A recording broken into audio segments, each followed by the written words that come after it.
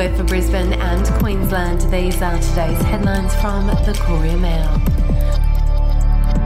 Australia could become the most cyber-secure country in the world by 2030 under a federal government plan to punch back at hackers. Home Affairs Minister Claire O'Neil on Thursday announced that a new expert advisory board would help the government develop a new cyber-security strategy in a bid to bolster Australia's resilience in the wake of the Medibank and Optus data breach scandals. If you would like to read more on that story today, you can take out a subscription to the Courier Mail at couriermail.com.au or download the app from the App Store. A Bradfield scheme will not be built in Queensland after a report ordered by the Palaszczuk government found there was no economic case for the massive water project to go ahead.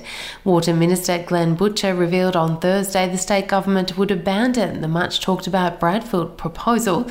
He also announced the government would raise the Burdekin Falls Dam by 2 metres in what the minister said would secure an extra 30 years of water supply for the Townsville region. We'll be back after this.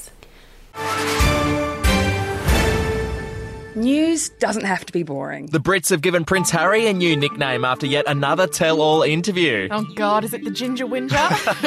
Let the team at news.com.au get you up to speed each day with their podcast, From the Newsroom. A couple were busted joining the Mile High Club. Well, I guess they can't play Virgin anymore. Politics, sport, red carpets, royals. Get all the goss in just a few minutes. Follow From the Newsroom wherever you get your podcast from. We're being warned electricity bills are expected to remain high. National Cabinet will convene on Friday to hash out a plan to drive down prices through 2023 amid fears of a prolonged shock to household budgets.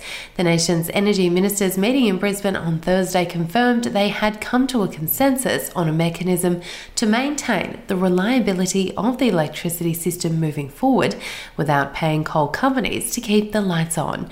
It comes as the Australian Competition and Consumer Watchdog revealed the average power bill had already gone up by 23%. And David Warner's manager has made bombshell allegations Australian players were given the green light to ball tamper in Test cricket after being berated in the change rooms following a loss to South Africa in Hobart in 2016. Speaking on SEN Radio about Warner's decision to give up trying to overturn his lifetime leadership ban, James Erskine revealed that the discussion about the ball tampering in the Australian team was first raised in the change rooms with 2 officials present in Hobart 16 months before the team was busted on the field using sandpaper on the ball at Newlands in 2018.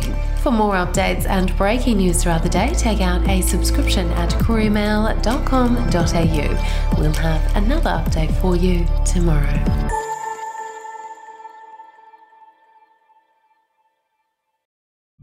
The podcast Faith on Trial looks into Hillsong, both in Australia and the US, and takes both the listener and hosts on unexpected twists and turns in the story of Brian Houston and the Singing Preachers. There are 2 incidents involving Pastor Brian. The Australian journalists uncovered a litany of alleged criminal behavior in the megachurch. Financial gifts were being given to the leaders of the church. Listen to Faith on Trial Hillsong ad-free on Crimex Plus on Apple Podcasts today or wherever you get your podcasts.